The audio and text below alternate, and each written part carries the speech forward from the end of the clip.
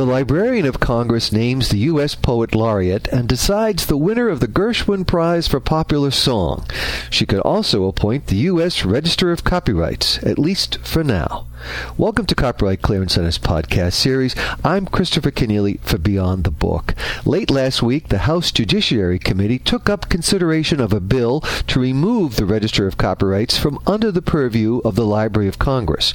Andrew Albanese, Publishers Weekly senior writer, is tracking the proposal's progress, and he joins me now. Welcome back to Beyond the Book, Andrew. Hey there, Chris. Well, we always enjoy speaking with Andrew Albanese every Friday to get the latest in the world of books and publishing, and this year it's a lot about politics and about Washington, and incredibly, for a place where the wheels grind exceedingly slow, this legislation on the Register of Copyrights is moving fast and drawing questions from a number of parties, including you, Andrew. So tell us about that. Sure. So as our listeners may know, a search for the next Register of Copyrights is currently underway by Librarian of Congress Carla Hayden. But a bill introduced in Congress last week would let Donald Trump actually make that appointment rather than the Librarian of Congress. On March 23rd, House Judiciary Committee Bob Goodlatte and Ranking Member John Conyers introduced the Register of Copyrights Selection and Accountability Act, which is H.R. 1695 if you're scoring at home. And that would give the president the power to appoint the Register of Copyrights for a 10-year renewable term subject to Senate confirmation. Now, the original bill, as it was introduced last week, would have given the president the power to fire the register at any time as well. And that's an interesting point, which we can come back to. But currently, as our listeners may know, the Register of Copyrights, and as you pointed out, serves at the sole discretion and is appointed by the Librarian of Congress, who, of course, oversees the Copyright Office. Now, this bill was introduced with 29 bipartisan co-sponsors, and it also has support in the Senate from Judiciary Committee Chairman Chuck Grassley, as well as Ranking Members Dianne Feinstein and Judiciary Committee member Patrick Leahy. And this bill is really being rushed through. In a statement, Goodlatte and Conyers urged quick passage on the bill, quick action on the bill, I should say, when they introduced it last week. And this week, incredibly, it passed out of committee with only a couple of key amendments, but they were pretty key amendments. Now, one is that the bill now proposes that a panel of House members and the Librarian of Congress actually pick a panel of at least 3 candidates from which the president will then choose. And President Trump will probably love this, of course, because it's kind of like a beauty contest. And the bill also clarified that the president can still fire the register, but now can only fire the register for cause, where before he can fire the register for whatever reason. But critics of the bill this week are telling me that these amendments that were used to pass it out of the committee are just, quote, fig leaves to get the bill past House leadership and various caucus members in the House, and that they still have serious reservations and problems with the bill. Well, as with everything in Washington, there are a lot of moving parts here, and you are going to sort it out for us. The bill's sponsors claim they have broad bipartisan support and that the bill addresses a real problem. So who is coming out against the bill and why? Yes. So the bill sponsors do claim bipartisan support. And in fact, they really do have bipartisan support. And they claim that the bill is actually needed to address the fact that the Copyright Office's rulemaking has in the past been challenged in court, and that making the Register of Copyrights a presidential appointment solves that problem once and for all.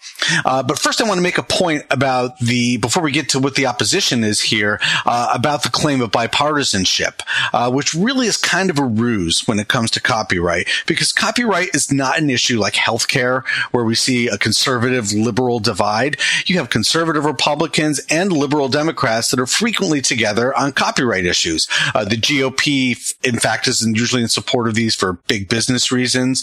Usually Democrats are behind these measures because they're supported by Hollywood. So broadly speaking, with copyright, the divide is between the entertainment industries and in large part the publishers on one side, and the tech industry and libraries and public advocacy groups on the other. And in the case of this bill, it is supported by and pushed by only one side of the debate, and that's the entertainment industry side, and over the objections of the other side, which is the tech, library, public advocacy groups. So bipartisan support is really not the point here. So the opposition. Now, who is the opposition and why? Well, as you might imagine, the library community called this bill mystifying. There's the tech industry as well. And of course, public advocacy groups like Public Knowledge and the Electronic Frontier Foundation.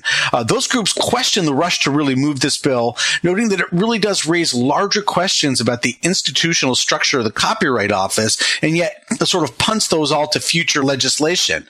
EFF's Carrie Sheehan conceded that the bill, which she called a strange one, would, yes, in theory, give Congress slightly more oversight of the Copyright Office. And that's because currently the Register is only accountable to the Librarian of Congress. But in practice, she worries that it's in fact designed to, and I'll quote her here, allow powerful incumbent interests to use their lobbying power to control this increasingly politicized office. Indeed, all of the opposition to this bill note the intense politicization of the Register of Copyright's position, which has become a key congressional advisor on copyright. And they say that this bill really sort of seeks to deliver this already, quote, captured agency to one side of the debate, and that's the entertainment industry side. In a moment, further insights on the opposition by librarians to making the Register of Copyrights a presidential appointee. I'm Christopher Kenneally for Copyright Clearance Center's Beyond the Book. Publishers Weekly Radio has the very best in book talk directly from New York City, the heart of the book publishing world. I'm Mark Rotella, Senior Editor at Publishers Weekly. And I'm Rose Fox. I'm a Senior Reviews Editor at Publishers Weekly. Join us every Friday for a full hour of exciting author interviews, best-selling books, and expert reports on the nuts and bolts of publishing. Every week, we make sure that you have the inside story of your favorite story. Take a listen at publishersweekly.com/PW Radio. I'm Christopher Kenneally for Beyond the Book, and this is our weekly review of publishing industry news with Andrew Albanese of Publishers Weekly. Okay, Andrew, so librarians say they are mystified at the apparent urgency lawmakers are showing over a bill to make the Register of Copyrights a presidential appointee. But are they really? Did they not see this coming? Well, on one hand, no, they can't be shocked, right? I mean, our listeners will recall that this bill comes after the newly installed Librarian of Congress, Carla Hayden, ruffled some feathers last fall when she abruptly ousted Maria Palante as Register.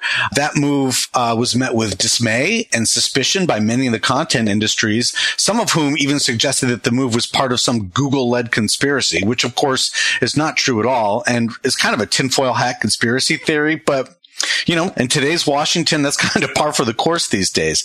Palante's ouster was also met with concern by two key members of Congress, and that's, of course, our Goodlatte and Conyers. And this bill actually comes after the House Judiciary Committee last December released a policy proposal backing the creation of an autonomous copyright office with the Register, a presidential appointee. And that was the first proposal to come from a lengthy, recently concluded review of the nation's copyright laws that was overseen by Goodlatte and Conyers. And it's worth noting as well that during her tenure as Register, Maria Palante had strongly urged lawmakers to make the Copyright Office independent. And Palante was very, very well supported in her role by the music business and Hollywood, and pretty much opposed by the library community and the tech community and public advocates, which, as I mentioned before, alleged that the Copyright Office was a, quote, captured agency under Palante. Now, in an interesting twist, Palante, of course, was tapped to lead the Association of American Publishers in January now. And no surprise, AAP strongly backs this bill. And really, how could they not? As, you know, Maria Palante, their new leader, is the person who really sort of planted the idea of an independent copyright office with Congress.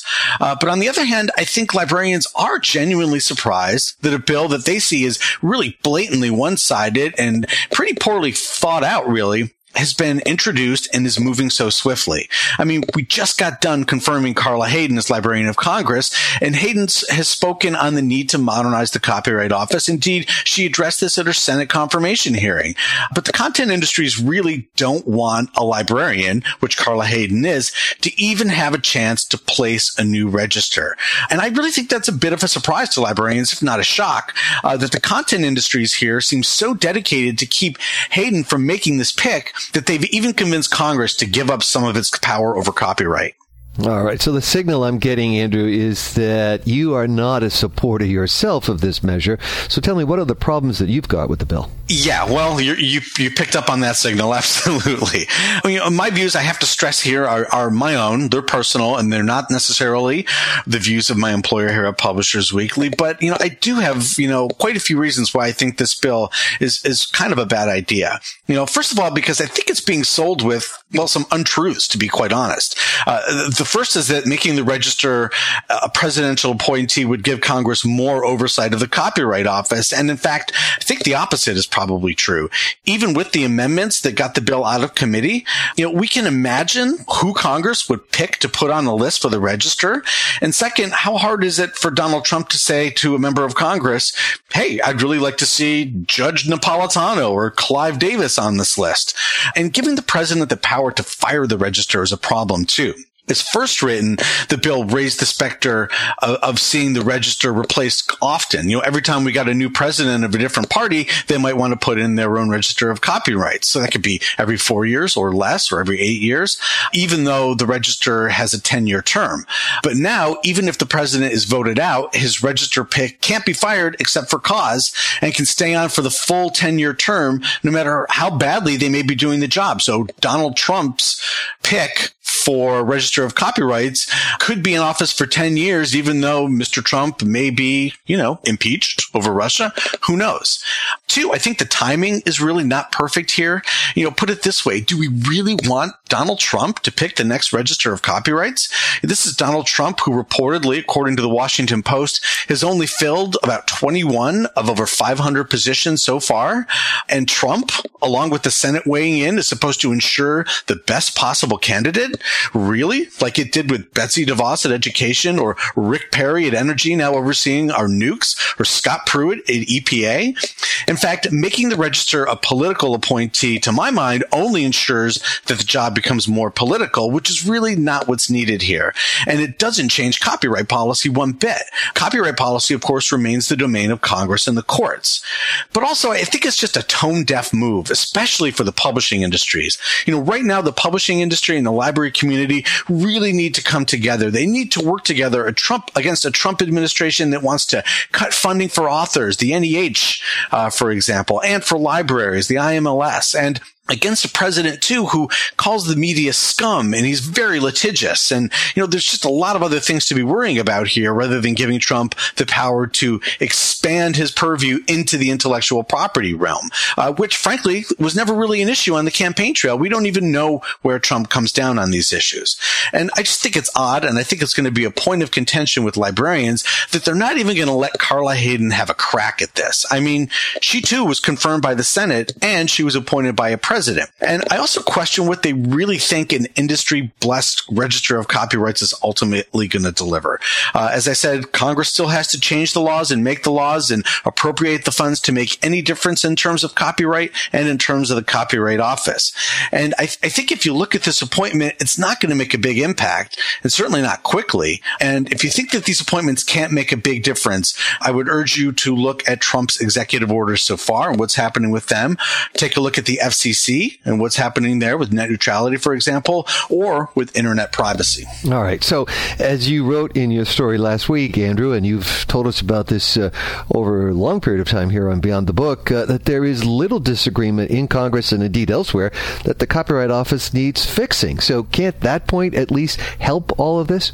Well, good point. And yes, there is broad consensus that the Copyright Office needs modernization, but I've seen zero evidence that makes me believe that changing the reporting structure of the Register to make it political would deliver that change. What the Copyright Office needs, and I think people would agree with this, is resources and attention. And as it stands now, Congress can easily deliver the resources. Nothing is stopping them. And we have a new Librarian of Congress after 29 years of James Billington, a new librarian who is in the process of actually making those changes to the Copyright Office, or exploring changes to the Copyright Office, but now we're going to stop her. So it makes no real sense to me, unless you believe that stopping Hayden from making this appointment is ultimately the goal. And I actually have sources in Washington that say they believe this is the case. I'm told that even if this bill passes the House, it's going to eventually hit a brick wall in the Senate.